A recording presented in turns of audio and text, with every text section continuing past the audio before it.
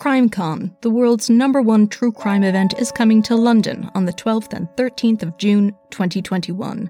Get inside the mind of serial killers and psychopaths, learn from leading criminologists, hear from the families and survivors, meet your favourite true crime podcasters, immerse yourself in forensic evidence and delve deeper into unsolved crimes.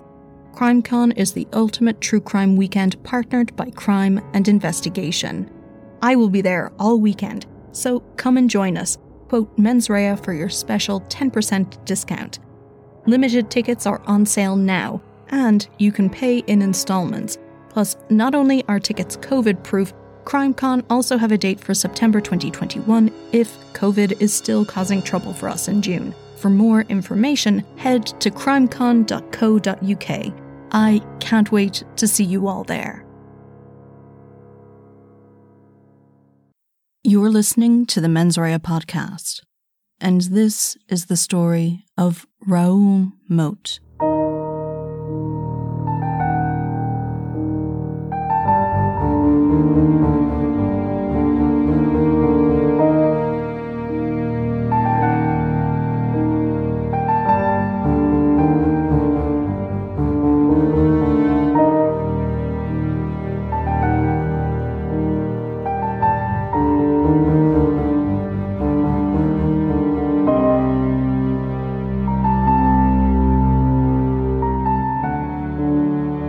Raoul Moat was born in 1973 in Newcastle, in the northeast of England.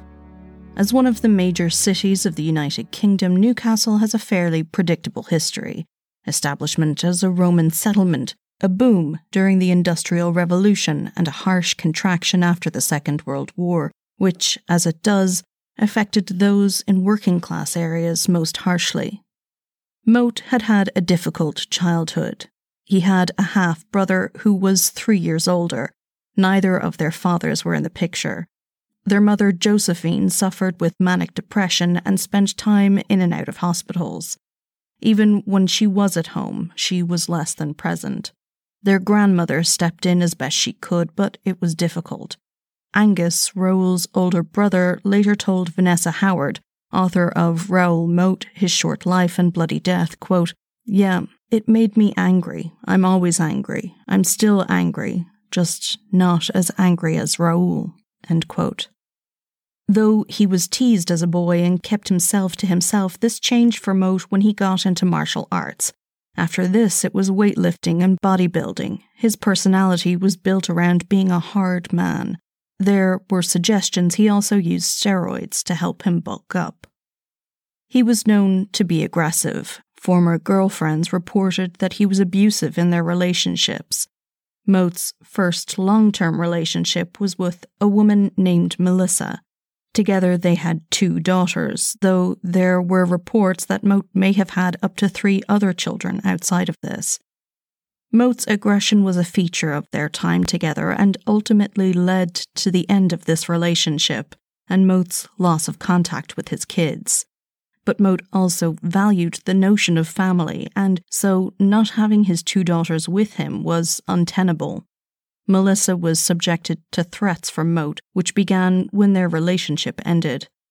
And what followed was a battle for custody for the 2 girls, during which Moat's ex alleged she had visits from the police looking for drugs and guns, and there was an accusation that she was neglecting the children.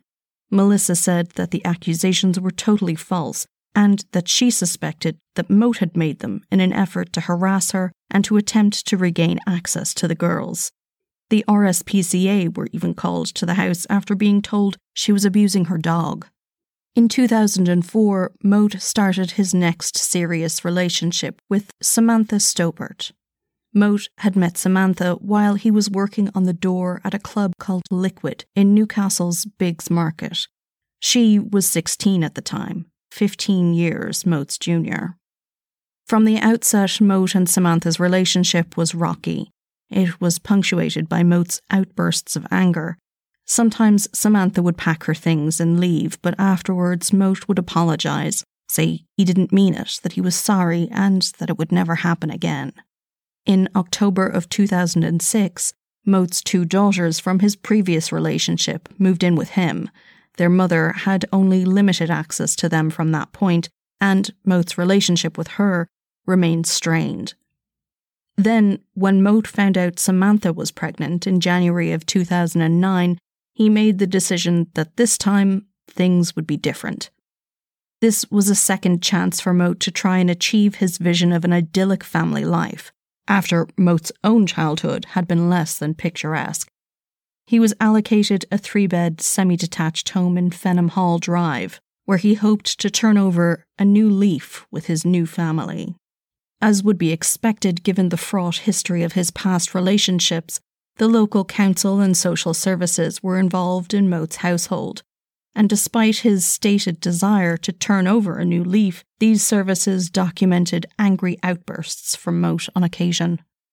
Moat was suspicious of basically anyone in authority. He installed CCTV in the new home and would record his conversations with social workers and other staff sent on behalf of the council.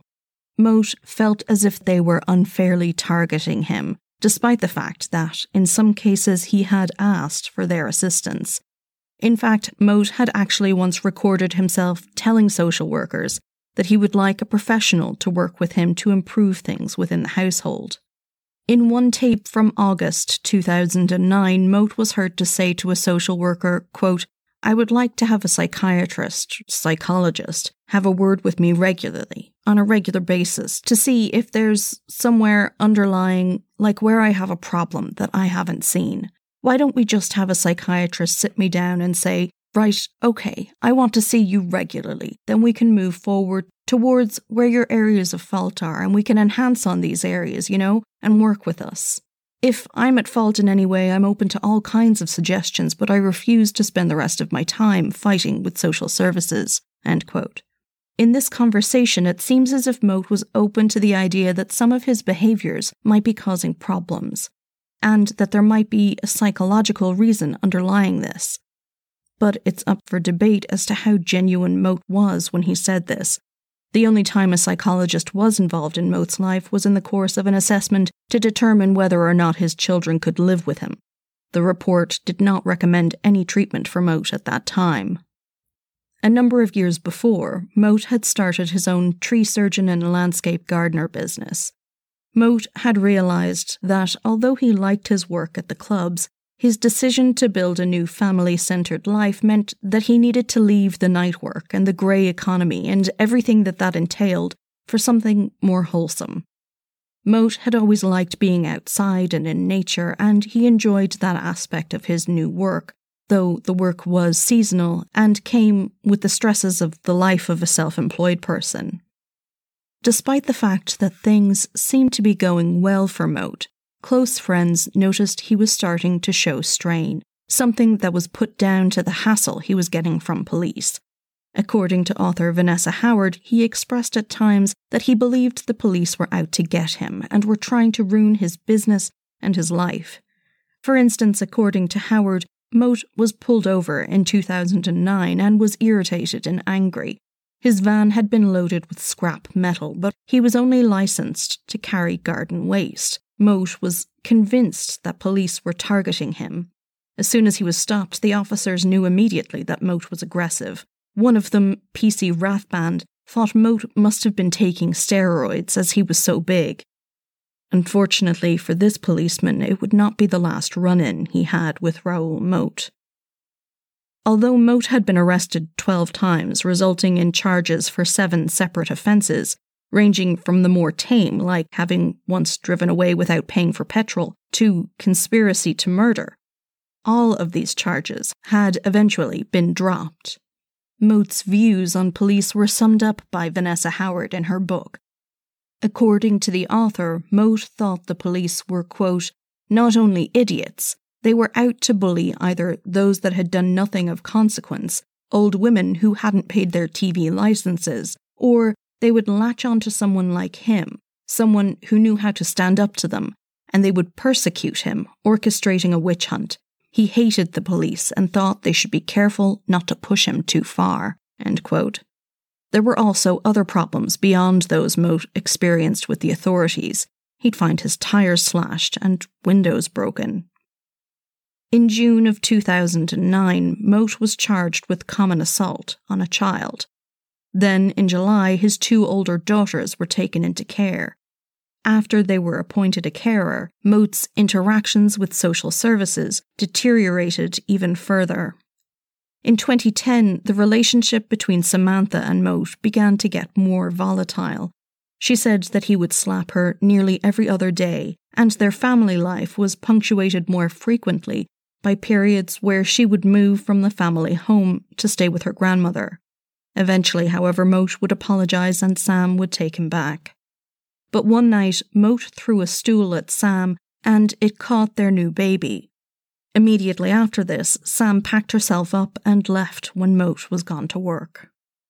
By this stage, the separate issue of the charge of assault on a child was also hanging over Moat, and in May of 2010, Moat began his 2-month stay at Durham Prison for assault of a minor. Despite having a number of arrests and charges in his past, Moat was anxious that his fellow prison mates not think he had hurt a kid, and he had pleaded not guilty, saying he hadn't hit this child, and he didn't hit any of his kids, though he wasn't really against the occasional clip on the ear to keep kids in line. Moat had announced in court when his conviction was read out that they were sending down an innocent man, and he told people afterward that the police had had a vendetta against him and had fitted him up. Confounding this frustration that Moat felt was the demise of his most recent relationship. Moat and Samantha had been together for 6 years at this stage. He'd been proud having the petite, pretty young woman on his arm, and his dreams of the perfect family life had been built around her as the mother of his youngest child. But after he was sent to prison, Samantha had visited only once. During this trip to Durham, she told Moat that they were done, and she thought it was best that he should have no contact with their little girl. After hearing that Samantha was finished with him, Moat had become agitated. He lost his temper with her and stood up screaming at her in the visiting room. Prison staff had to intervene. The breakup didn't just have an emotional effect on Moat. There were real-world material impacts for him too. With his custodial sentence, his contact with his other children had already been put at risk, and without any of his kids living with him, he'd likely lose his council house too. Despite their split, 2 days before Moat was to be released, he had tracked down Samantha and managed to call her on her mobile phone. Sam reiterated that their relationship was over. Moat was also told that Samantha had a new boyfriend, and, to make matters worse, he was a police officer. After this 2-minute conversation, Moat's mood changed drastically, and it was noted by those around him in the prison. Moat couldn't stop telling people that he had now lost everything. He appeared broken, very unlike the tough, hard-man persona he had presented up until that point. Moat was unable to sleep that night, consumed with anger and obsessed with his losses, and he spoke to a priest the following day, saying that he had thoughts of suicide. And then, on Thursday the 1st of July, Raoul Moat was released. That night, on Facebook, he posted a status update, quote, "Just got out of jail. I've lost everything, my business, my property, and to top it off, my lass of 6 years has gone off with someone else. I'm not 21, and I can't rebuild my life. Watch and see what happens."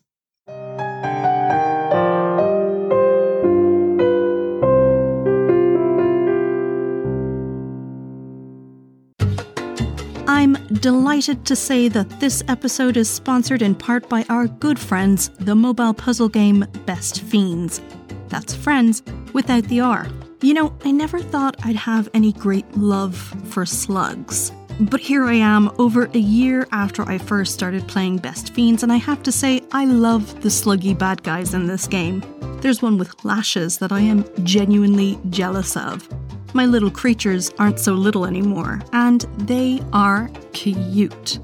I love Best Fiends because it's a casual game and it's easy to play, and it keeps you engaged with its fun challenges, which are updated with themes and events, so there's always something new for you to do.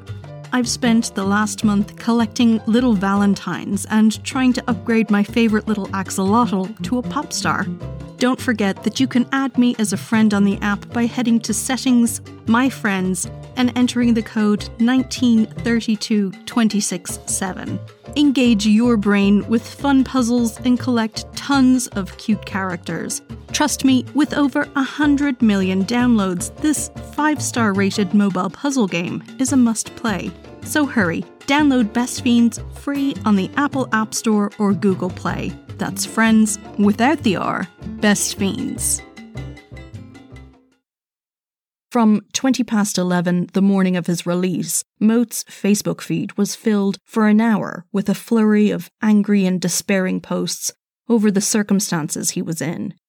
Meanwhile, a security information report was completed by prison officers, a document used to flag any concerns prison authorities had about an offender and whatever danger they might pose once released. Moat was noted to have made threats towards his ex, and there was a risk he could seek her out and do harm to her. This report was passed on to the Northumbria police. However, for all intents and purposes, Moat was out free and clear. His short sentence meant that the probation services would not be following up, and he had no serious record of convictions to speak of. On the afternoon of his release, Moat met with a friend, Anthony Wright, and Wright was concerned about his friend's state of mind. Moat's eyes were glazed, his reactions were delayed, and Moat told him that being locked up for 23 hours out of the day had brought back bad memories from his childhood. Nothing Wright did seemed to cheer his friend up or snap him out of the blank affect he was displaying. According to Vanessa Howard, Wright said of Moat, quote, "Raoul is no angel. He's been a bit of a bad lad in the past, but over the last few years, he'd made a hell of an effort and slogged his guts out to go straight and turn his life around. He came off steroids, set up his gardening business from scratch, and grafted 7 days a week to make it work. There are lots of other jobs someone like Raoul could be doing where he could earn a lot more than 50 quid a day, but he wanted to be legit, above board, and settle down." End quote. Wright's description of Moat was a good summation of everything Moat thought he had lost, and what he saw as the wasted effort he had put in to try and create this new life for himself. Eventually that day, Moat made his way back to his home in Newcastle. He changed his clothes, he put on an orange t-shirt, dark jeans and white runners, and he shaved his hair into a distinctive mohawk. Then Moat headed out to gather things he would need to execute the plan that was forming in his mind. He obtained a sawn-off shotgun and went to the B&Q near his home in Fenham for other supplies like camping gear. Then Moat set about trying to track down his former girlfriend, Samantha Stobart. Moat had called her a few times that evening, but she was out. She was with her new boyfriend, Chris Brown, who was 29 and a father of 2. Samantha had answered the phone, but the fact that Sam was having a good time in a pub made Moat even more angry. However, Moat knew where Samantha liked to drink, and he also knew where her parents lived. It was only a matter of time before Moat would be able to track her down. Moat drove from Fenham to Samantha's parents' house and began his watch for his ex. That night, Samantha had planned to stay with her new boyfriend and had arranged to have her 19-month-old little girl babysat through the night at her parents' neighbour's house. But after the upsetting calls from Moat, Chris had suggested that he take her back to her parents' place. Sam agreed, but told Chris that she should make her way back there on her own. She knew that Moat didn't know what Chris looked like, so if he stayed away, there would be no likelihood of any trouble. Chris, however, wouldn't hear of it, and so they made their way to Sam's family home in Berkeley. But when they arrived in the street, they instead called into the neighbour, Jackie's, to check in on the little girl. Sam's mother, Leslie, had popped into the neighbours and was sitting up with Jackie having a chat. Sam and Chris joined them in the living room.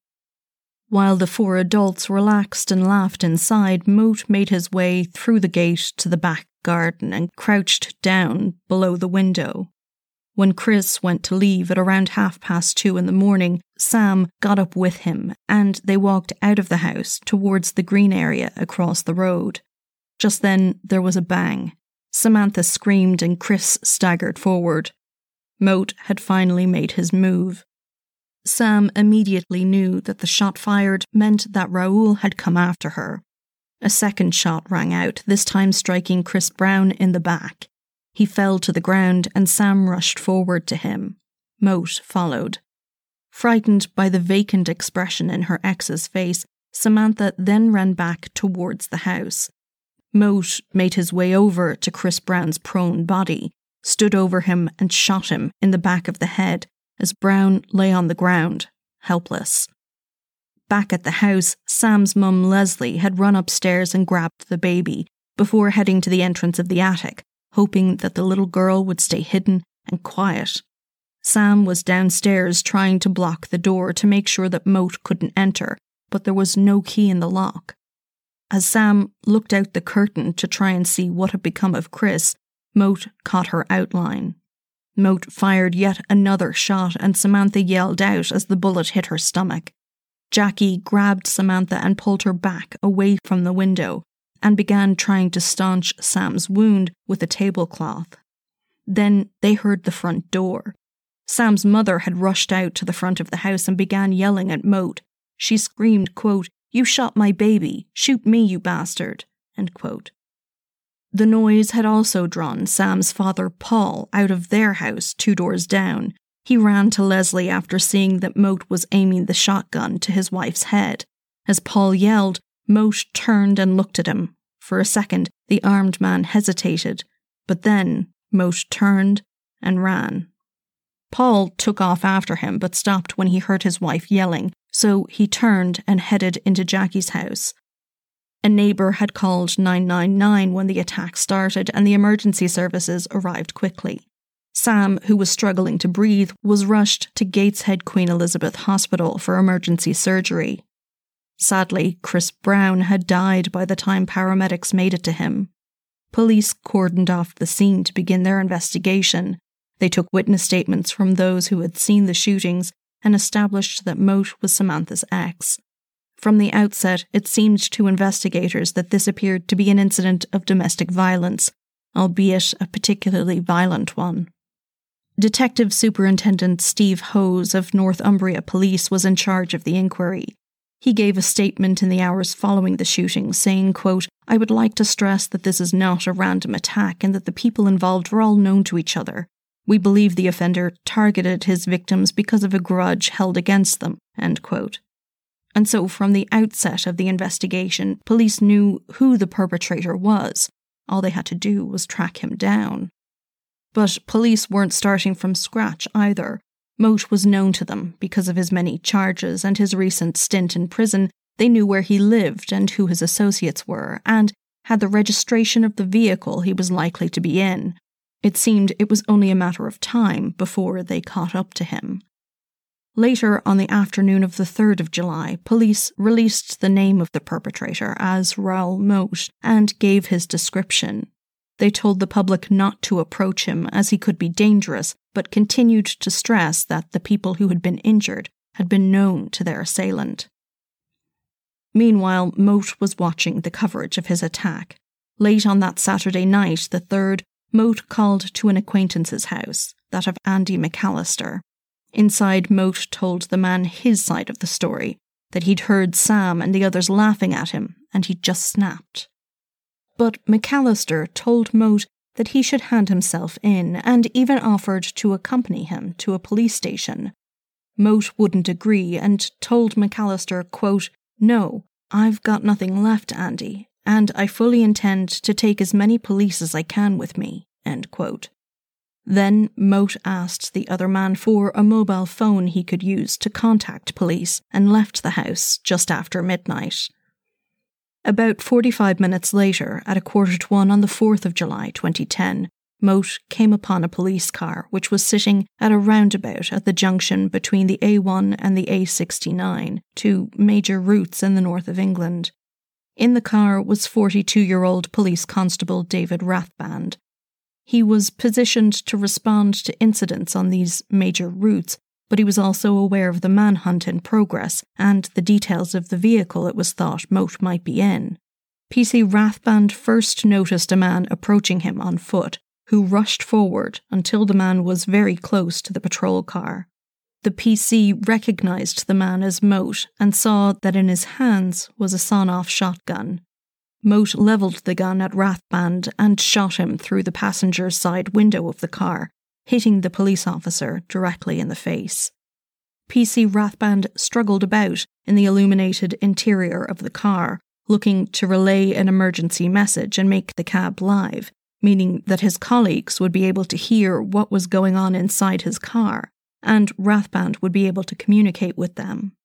However, Moat was still watching the policeman. As he raised the shotgun for a second time, Rathband turned away from his attacker and tried to cover his face with his hand. His shoulder took the brunt of this second shot. Thankfully, this hadn't killed Rathband. He sat still and quiet as Moat walked away and then finally managed to radio for help. His colleagues rushed to his assistance. At the same time, a taxi driver had pulled onto the roundabout just as Moat had fired the shot. The driver saw a male figure jogging away from the police car and get into a black car parked nearby. The taximan then managed to hail a passing ambulance, and it, along with a number of armed police units, arrived on scene. Paramedics began treating PC Rathband as they rushed him to Newcastle General Hospital.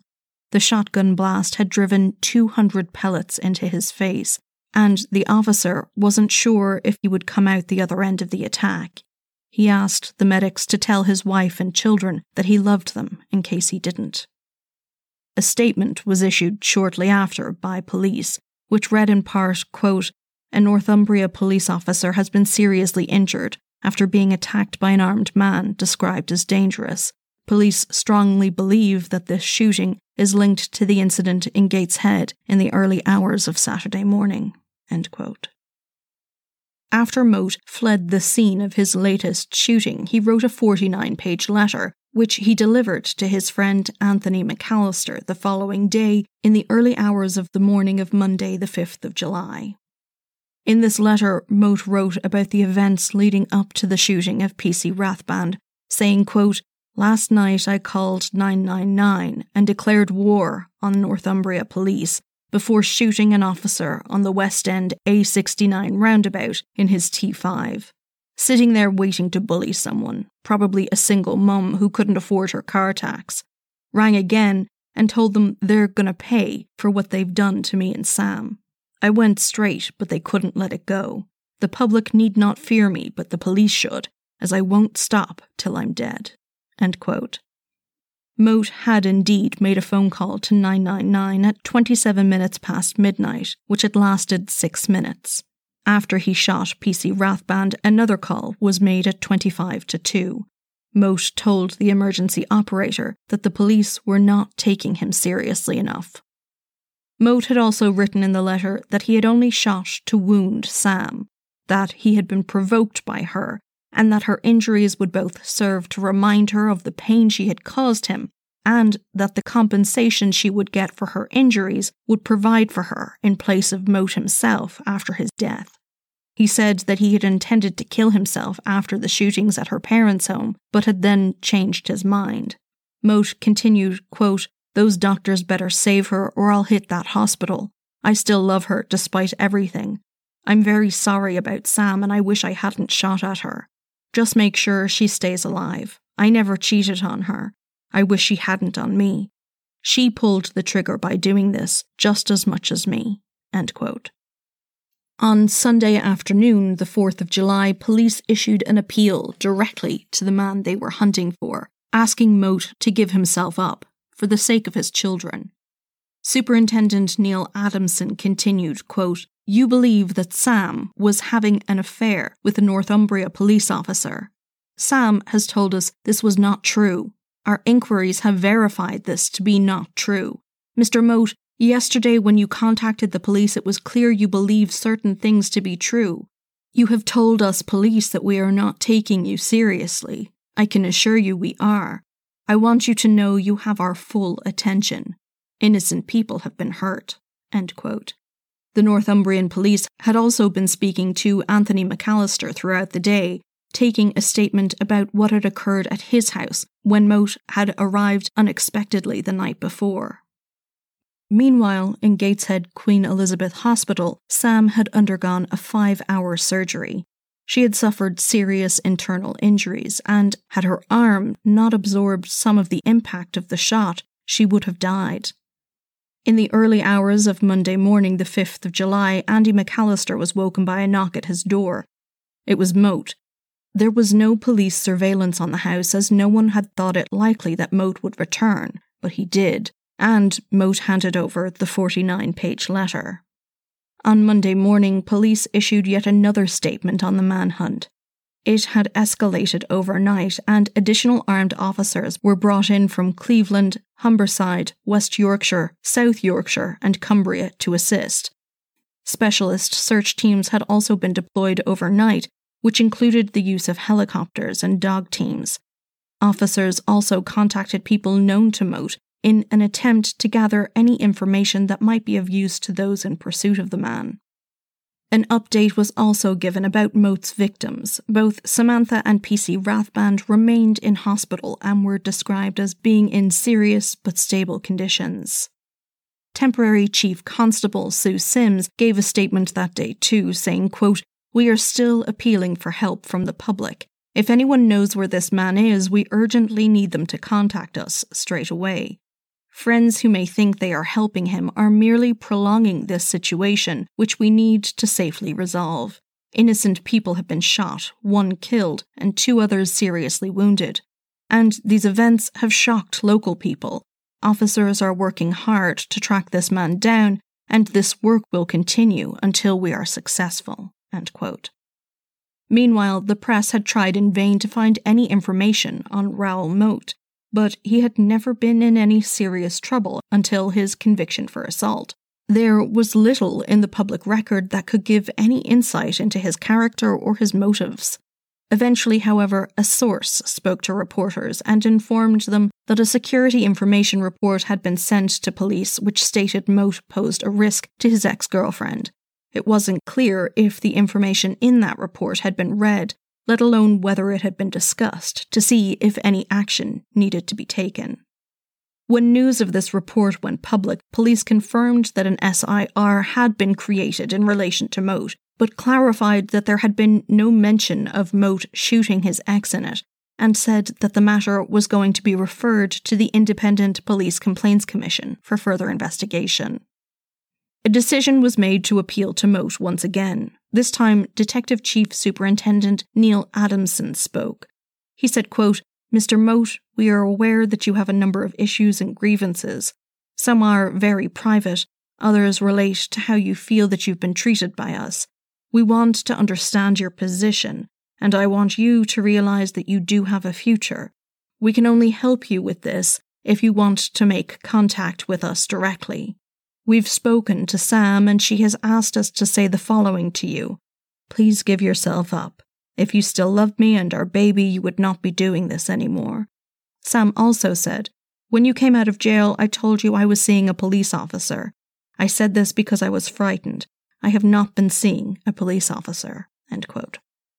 Samantha was under police protection in hospital in case of Moat making a second attempt on her life. Police also released a picture of PC Rathband's face with his agreement, in the hopes that the shocking image would move people to help police to locate Moat. Then, at about 10 minutes to 11 that Monday night, an armed man entered a fish and chip shop in Seaton Delaval, 9 miles west of Newcastle, and demanded money from the till. The man was described as about 6 foot tall, muscular, and somewhere in his mid-30s. Thankfully, no one was hurt in the robbery. The man matched Moat's description, but there was no way to confirm in the immediate aftermath whether this had actually been the man who was on the run. In response, however, police released a description of the car that they believed Moat to be using, a souped-up black Lexus. It was their hope that this information would lead more quickly to Moat's capture and help to protect the public from further violent incidents. The night the description was issued, Mrs. Wilson, a retired lady, was out walking her dog with her husband and spotted the car parked in Rothbury at around 9 p.m, the same night as the fish and chip shop incident. The following day, Tuesday the 6th of July, she saw the news report with a description of Moat and his car, and Mrs. Wilson called the police. At that stage, police were getting an average of 350 calls per day regarding Moat. Rothbury, a quaint old market town, now known for its hill walking, was a place well known to Moat. His family had had a caravan there when he was a child, and the area around the River Coquette was one of his favourite spots. The caravan park where he stayed was actually right next to the industrial estate where the Lexus was spotted. In response to the sighting of this car, police closed down the Rothbury area. There was a 2-mile exclusion zone implemented and a further air exclusion zone to keep press helicopters away from the area. The public were advised to stay indoors and were told that they might see armed officers on their streets. Police located and took possession of the Lexus car that Mrs. Wilson had called in about, and other police teams moved in for a large-scale search operation. Another appeal was issued by police directly to Moat. Quote, "Please remember what I've said to you before. Don't leave your children with distressing memories of their father. You still have a future. Give yourself up now." End quote. This time, Superintendent Adamson also told the press that police were confident that they were closing in on Moat's location. There was no confirmation at that time that the hold-up at the fish and chip shop was linked to Moat. Police also revealed that up to this point there had been a partial media blackout on certain details of the investigation, as the letter that Moat had written indicated he may have taken hostages, and there was a possible risk to life in the publication of certain details. But 2 men were arrested while walking in the Rothbury area that morning. These were the 2 men police had initially feared were being held hostage by Moat, but they were subsequently held on suspicion of conspiracy to commit murder. They were named as Carl Ness and Karam Awan. A 3rd man was also detained after a property in Reckenton, Gateshead, was raided by police. By midday on the 6th of July, police searches were focused on the eastern part of Rothbury. There was a wooded area that was often used by those sleeping rough, which police moved into. Nearby businesses locked their doors. A disused farmhouse was also searched. One school in Rothbury was told to keep the children in after school had finished until the area was secured. They were finally released around 5 p.m. that evening. An ex-girlfriend spoke to the press and said that she and Moat had spent time in their early 20s camping in the Rothbury area and that he knew the area like the back of his hand, with the implication that Moat could probably hide out in the area for a number of days without being found. People driving back into Rothbury, having worked all day in Newcastle, were stopped on the road and redirected to a local school where they were asked to stay. Police said they expected their search would last for several more hours. That evening, a local woman also rang police when she and her children returned to their home after being out all day. They noticed that some food was missing, and then the woman thought she heard a noise coming from a closed bedroom door. They left the house, but when police responded, there was no one there. The family decided to stay with friends as they were too anxious. The house was broken into again overnight, and it appeared that someone had slept in the spare bed.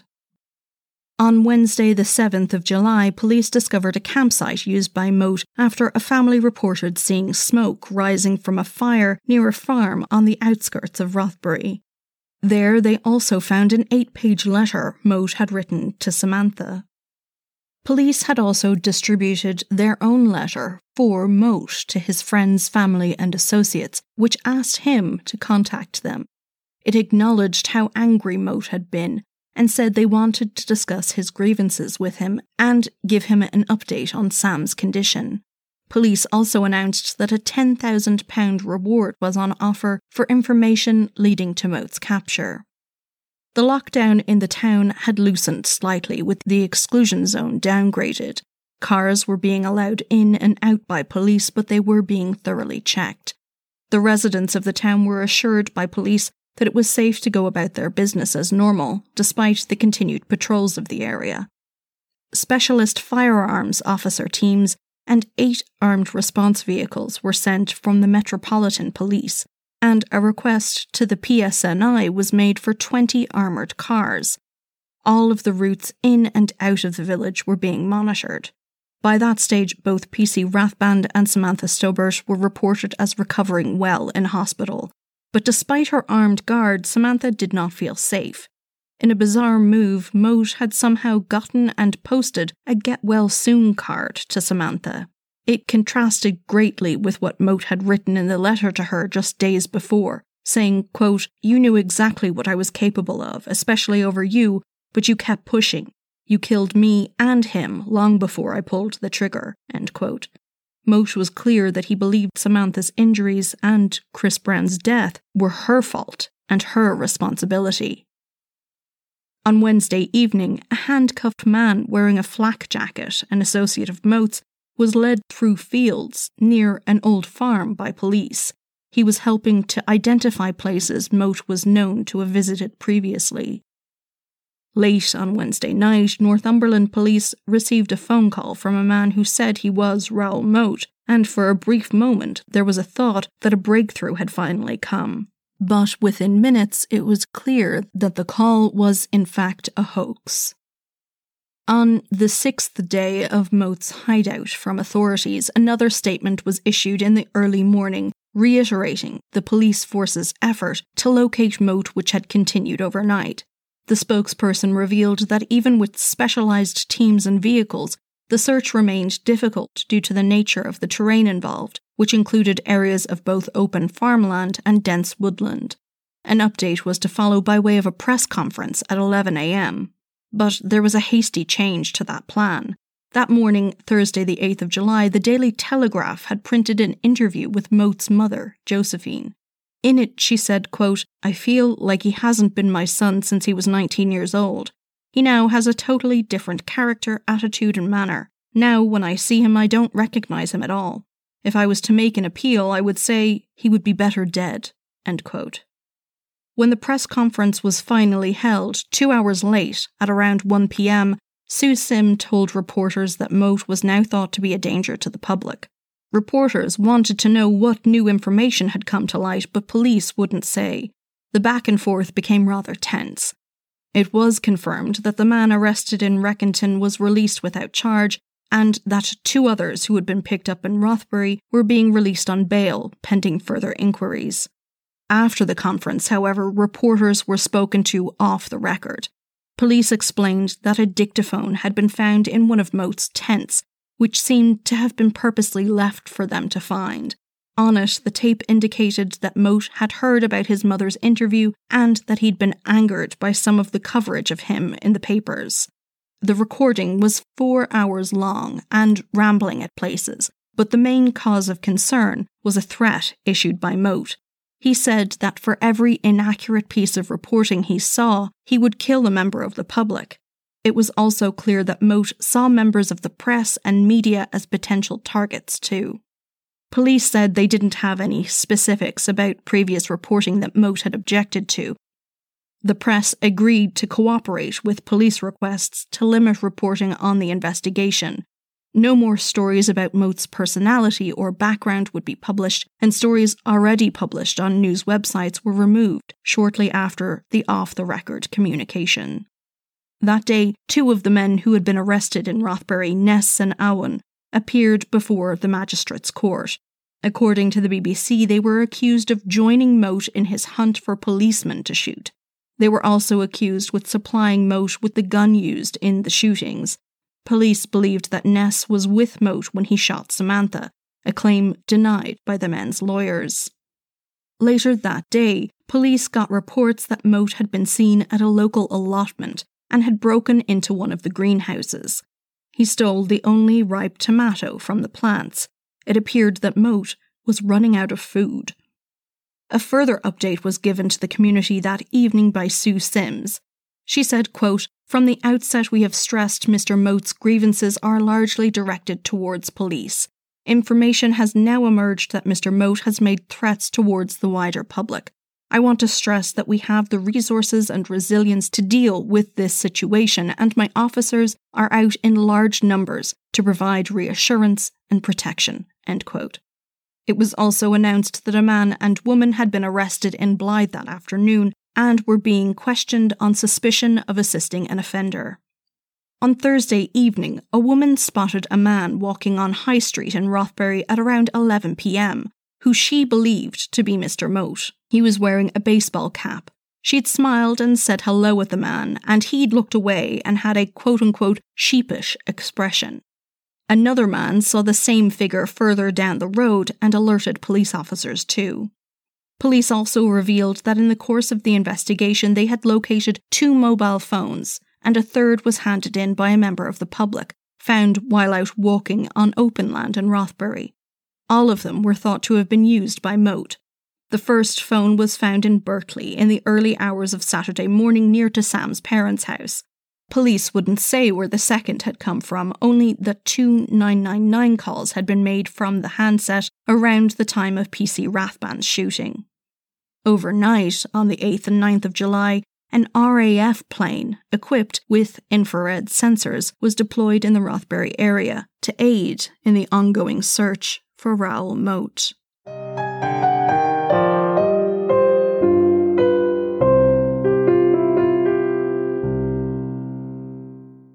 The following morning, Friday the 9th of July, police issued an update statement just after 12 noon, saying that they felt there had been positive developments in the search for Moat in the previous day.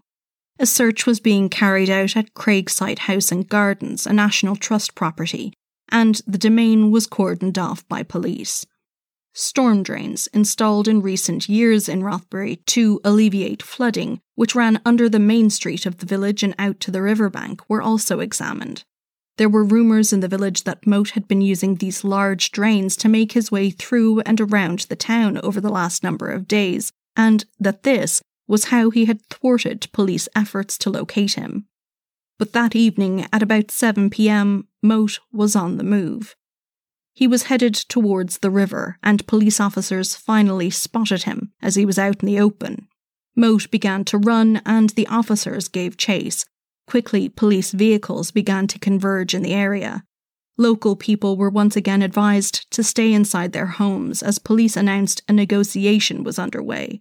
An exclusion zone was established around the spot on the river that Moat had been corralled in, and traffic was stopped from entering Rothbury on its east side. Meanwhile, Moat stood on the riverbank wearing dark clothing and a baseball cap while holding his shotgun to his head. Nearby residents could hear loud shouting, followed by quiet, which indicated that the police negotiator had arrived and was trying to bring Moat back to a state of calm. 2 groups of armed police were stationed at either side of Moat and were ready to rush at him if the opportunity presented itself, or to intervene and shoot him if it looked as if Moat might make an attempt to open fire on police. Moat lay on the grass just 20 feet away from the negotiators, with the gun clearly visible. Police did not know whether it was his intention to shoot himself or at police should they approach, or whether he might simply give himself up when he was ready. And if he was intending to give himself up, that possibility seemed like it might be a long while away. Press gathered to view the standoff against police requests, and that evening Moat trended number 1 on Twitter as people followed the news from Rothbury. Meanwhile, a team of 3 negotiators tried to convince Moat to come quietly into custody. His mood changed from calm to agitated to forlorn. Moat told the police that he had lost his opportunity at a future. As darkness fell, floodlights were brought in. An old friend of Moat's arrived on the scene hoping to speak to the man, but ultimately he was not allowed beyond the cordon. Moat's brother watched the standoff unfold on television. He too had wanted to speak to Moat, but police did not bring him to Rothbury.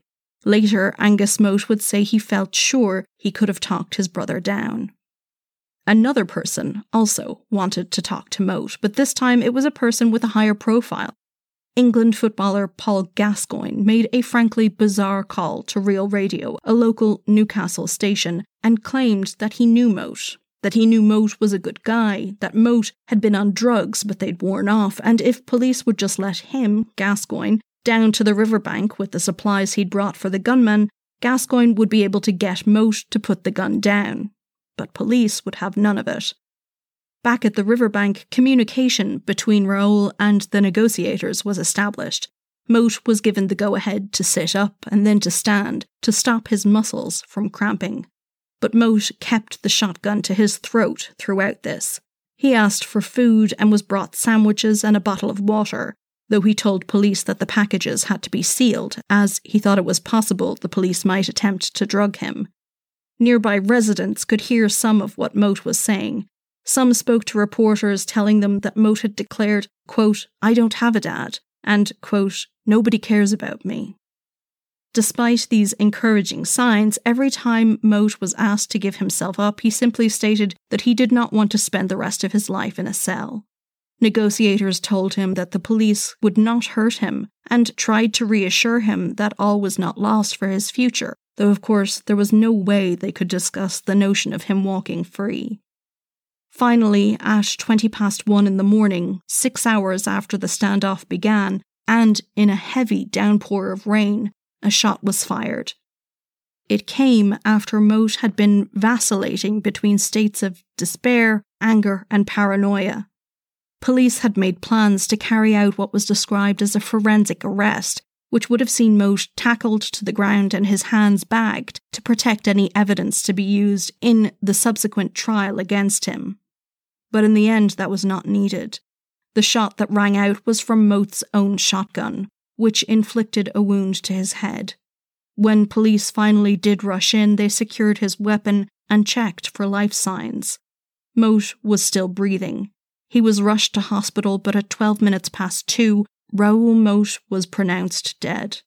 One police officer had discharged a taser at Moat, and the circumstances around this would be examined in the Independent Police Complaints Commission report that was almost immediately launched after Moat's death. The manhunt for Raoul Moat was mentioned a number of times in Westminster too. After Moat's death, the Prime Minister at the time, David Cameron, condemned expressions of sympathy for Moat by some members of the public, saying that Moat was instead a callous murderer. A Facebook page had been set up in Moat's memory, and some people had left floral and other tributes outside his home and at the scene of his death. Facebook was contacted to remove the group RIP Raoul Moat You Legend, which had over 30,000 members and was attracting a large number of anti-police remarks. But a spokesperson for Facebook said that the group would not be removed as it encouraged public debate about issues in the media. She said people remained free to report material which went against their terms of service. The page was eventually taken down by its creator, who said she didn't condone what Moat had done, but also felt sorry for him as he didn't get the help he had needed. Speaking on national radio, she said she had been surprised by the reaction to the page. On the 13th of July, an inquest into Moat's death was opened. A senior investigator for the IPCC told the coroner's court that 2 officers had indeed shot Moat with tasers in an attempt to prevent Moat from completing suicide. The weapons had not been given official approval for use by police officers at that stage, though it was noted that the government allows various forces to use discretion in selecting the equipment they deem necessary for use in particular situations, so long as their use of force is lawful. The coroner concluded that Moat's cause of death was a gunshot wound to the head, and the inquest was adjourned until a later date. Angus Moat told BBC News, if Raoul Moat had had the support network around him, he might not have got to where he got to. I think he was clearly a man who was in deeper water than people realised, including myself, unfortunately." End quote. Angus Moat described his brother's death and the circumstances around it as a public execution. A number of months later, it would emerge that the company that had produced the tasers used during the standoff had supplied them to police in breach of their contract, and the company had had its license revoked. Shortly after this, the director of operations at the firm, a former policeman himself, died by suicide. By the 20th of July 2010, the BBC reported that 20 arrests had been made in relation to the shootings carried out by Moat. Still, only 2 people had been charged, Ness and Awan, who faced charges of conspiracy to murder. In February of 2011, Carl Ness, then 26, and Karam Awan, then 23, went on trial, variously facing charges ranging from the murder of Chris Brown, the attempted murder of PC Rathband, conspiracy to murder, possession of a firearm with intent to endanger life, and a charge of robbing a shop. It was the Crown's case that Carl Ness had been with Raoul Moat when he shot Samantha Stobart and Chris Brown. Ness knew Sam's new boyfriend was the 29-year-old karate instructor Chris Brown, and he had waited nearby when Raoul Moat began shooting at people outside Sam's parents' house on the 2nd of July. Karam Awan was alleged to have been driving the black Lexus when Moat was out looking for a policeman to shoot. The court was given details of the relationship between Mr. Moat and Miss Stobart. Then Miss Stobart took to the stand and described the events which led up to the shooting outside her parents' home on the morning of the 3rd of July the year before. Both defendants argued throughout the 5-week trial that they had in fact been Moat's hostages for the time that they were with him. However, both were found guilty. Ness was given 3 concurrent life sentences for murder, conspiracy to murder, and attempted murder. He was told he would spend a minimum of 40 years in prison before being considered for release. Awan was handed down 2 concurrent life sentences for conspiracy to murder and attempted murder. His minimum tariff was 20 years. Both men were also found guilty of firearms offences. In sentencing, Mr. Justice Combe said that Moat would have been given an even longer sentence had he lived, and told the men, quote, "While the offences may not have been committed without Moat, it is difficult to see that they could have been committed in the manner they were without Ness and Awan respectively. This too can be said to be a crime meriting punishment of the utmost severity, even though these defendants did not fire the gun." End quote. In September of 2011, the inquest into Moat's death was reconvened. The coroner's court heard that the IPCC report had concluded that there was no evidence of misconduct by the officers involved. Those who had discharged tasers had in fact done so in order to try and incapacitate Moat and prevent him from injuring himself. The jurors returned a verdict of suicide in the case. They also determined that Moat had not asked to talk to a family member or friend in the 6.5-hour standoff, a statement which Angus Moat was highly critical of. 6 months later, on the 29th of February 2012, David Rathband, the PC shot and blinded by Moat, was found dead at his home in Blythe. Police had been called out and had gone to the house to check on his welfare. Mr. Rathband had died by suicide. Northumbrian Police Chief Constable Sue Sims said, quote, "I am deeply saddened to have to confirm the death of PC David Rathband, and my thoughts are with his family, friends and colleagues at this difficult time." End quote.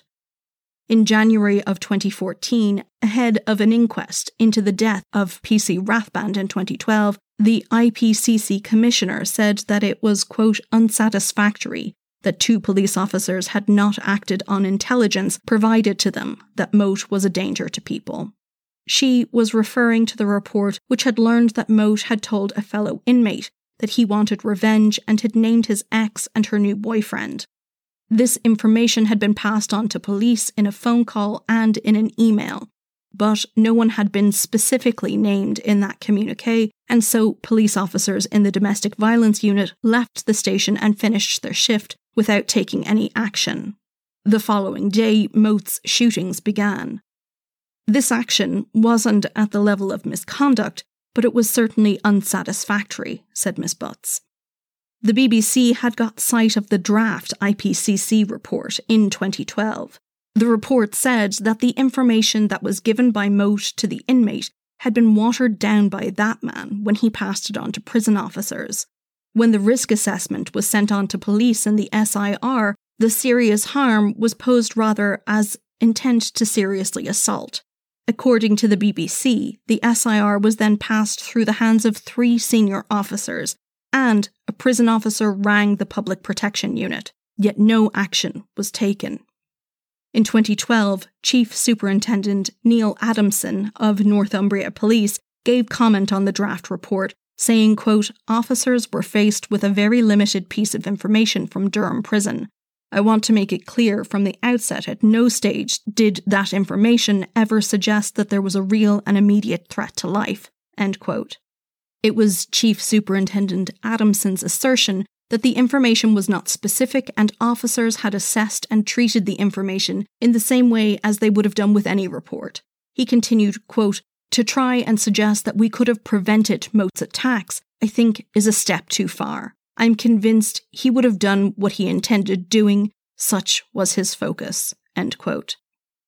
In 2014, in response to the IPCC Commissioner's statement, Detective Chief Constable Steve Ashman from Northumbria said that the report was flawed and that the comments made by Ms. Butts were grossly unfair and inconsistent. It was also inconsistent with what had been ruled by the coroner at Moat's inquest. There is no doubt that Raoul Moat had a difficult childhood, and it does seem likely that he lived with either severely hampered mental health or a personality disorder.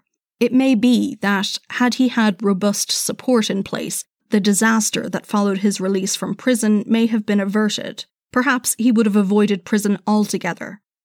But Moat's sense of entitlement to his feelings of vengeance, the fact that the solution to his problems was to kill and maim and then blame the woman he claimed to love, give a stronger indication that help or support might not have been enough.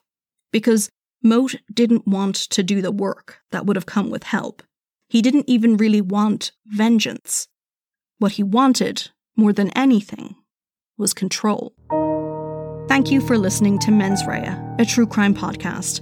You can find us on Facebook, Twitter, and Instagram at mensreapod, or you can send an email to mensreapod@gmail.com. This podcast is made possible in part from generous donations by supporters on Patreon. Special thanks this week to Lorraine Joy, Serena, Linda O'Hara, Elizabeth DuPont, Christine Klassen, Anya McGrillen, David Devaney, and Brian Garland, Martina Ganacki, and Lily Bentley, who have upped their pledges.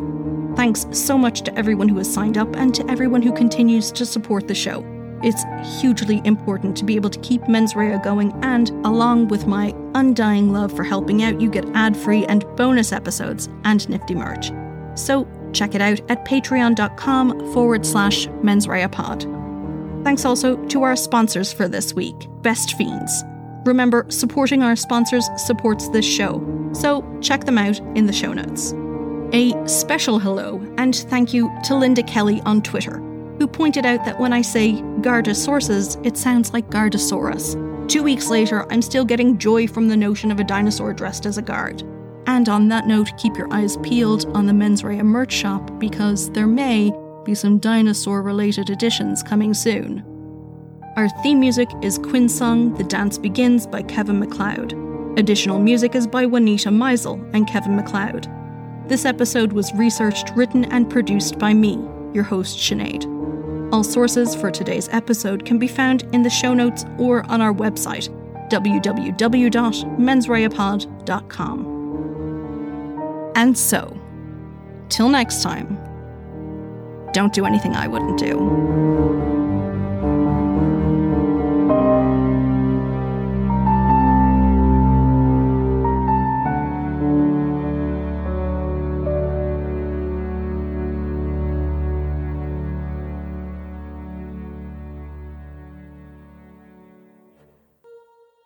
Hi, I'm Jules from Riddle Me That True Crime. I'm Robin Warder from The Trail Went Cold, and Jules and I want to tell you a little bit about a case that means a great deal to us. The death of 9-month-old baby Jacob Landine on April the 10th, 1987 in Socorro, New Mexico. The day prior to his death, on April 9th, baby Jacob was being watched by his mother Brenda's new boyfriend John, not his real name, in his mobile home on 1453 Fatima Drive. While John was babysitting Jacob, Jacob would incur what would be his second head injury in a period of weeks. The prior head injury was a subdural hematoma, or brain bleed, and it was serious enough that it needed to be lanced to take pressure off baby Jacob's brain while being monitored by doctors over the course of several days.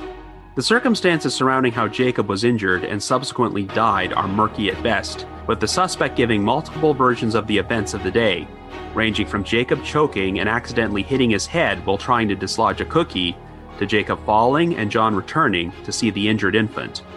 The suspect also reportedly confessed to officers that he was indeed responsible, but there is no paper or audio record of this confession in the police file. The reasons given by the DA for not pursuing the case are confusing as well, with one of the reasons being that they were worried that John would file charges against the state.